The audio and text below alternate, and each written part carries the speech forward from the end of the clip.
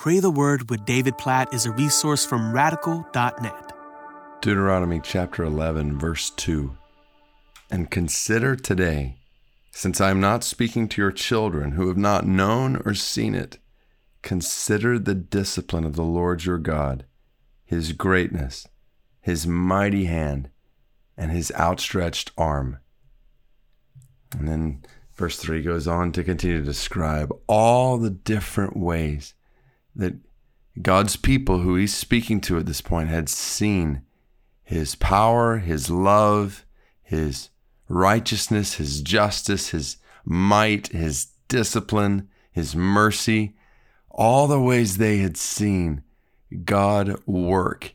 And God is saying to them, consider what you have seen and pass what you have seen on to the next generation. So you keep going on in this chapter and you get to verse 18 and God says, bind my word on your heart and on your soul and teach my word and all these things that you have seen to your children. And that's what's interesting here in verse 2, because God makes a distinction. He says, I'm not speaking to your children who have not known or seen what you have seen. I'm speaking to you and I'm calling you to faithfully pass on what you know, what you have seen about me, about my character, my works, my word. Be faithful to pass this on to the next generation. When I read this, I think about all the ways that I have seen God's mercy, that I've experienced God's mercy and seen God's hand at work and learned from God's word. And I have been entrusted. And when I think about what I have seen in God, mercy I've experienced from God, love I've experienced in God, the word of God, I realize, based on Deuteronomy chapter 11, I have a stewardship entrusted to me, not to keep this to myself, but to pass it on to others and specifically to the next generation. I want to encourage every adult listening right now.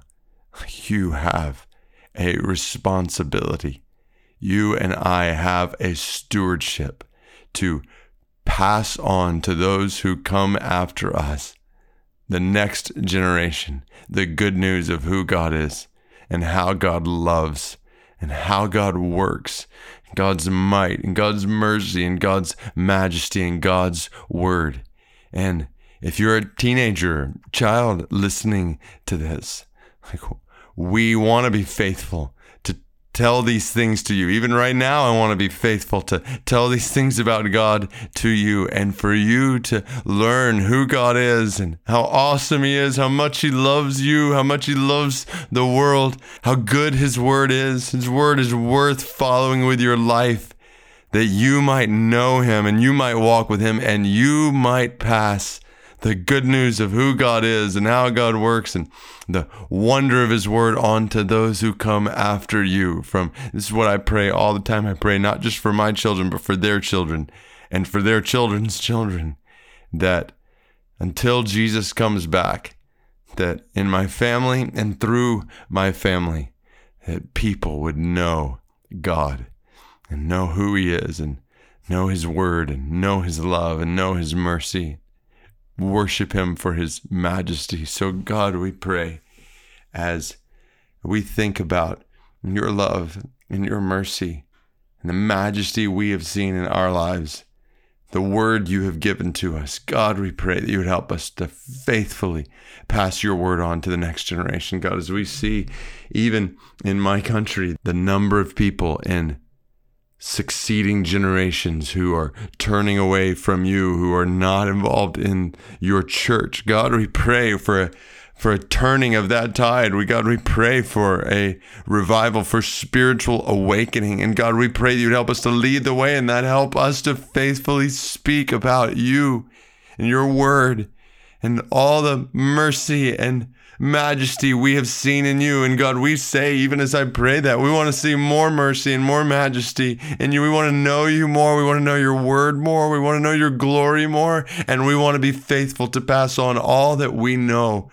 and all that we see to those who come after us. God, we pray for our children, for our children's children, for their children. God, we pray that until you return, Lord Jesus, that there would be a long succession of faith in and through our lives and our families. That there would be people long after we are gone who are worshiping you and following you and proclaiming you in all your glory until Jesus returns. God, we pray for that. We plead for that based on Deuteronomy chapter 11. In Jesus' name, amen.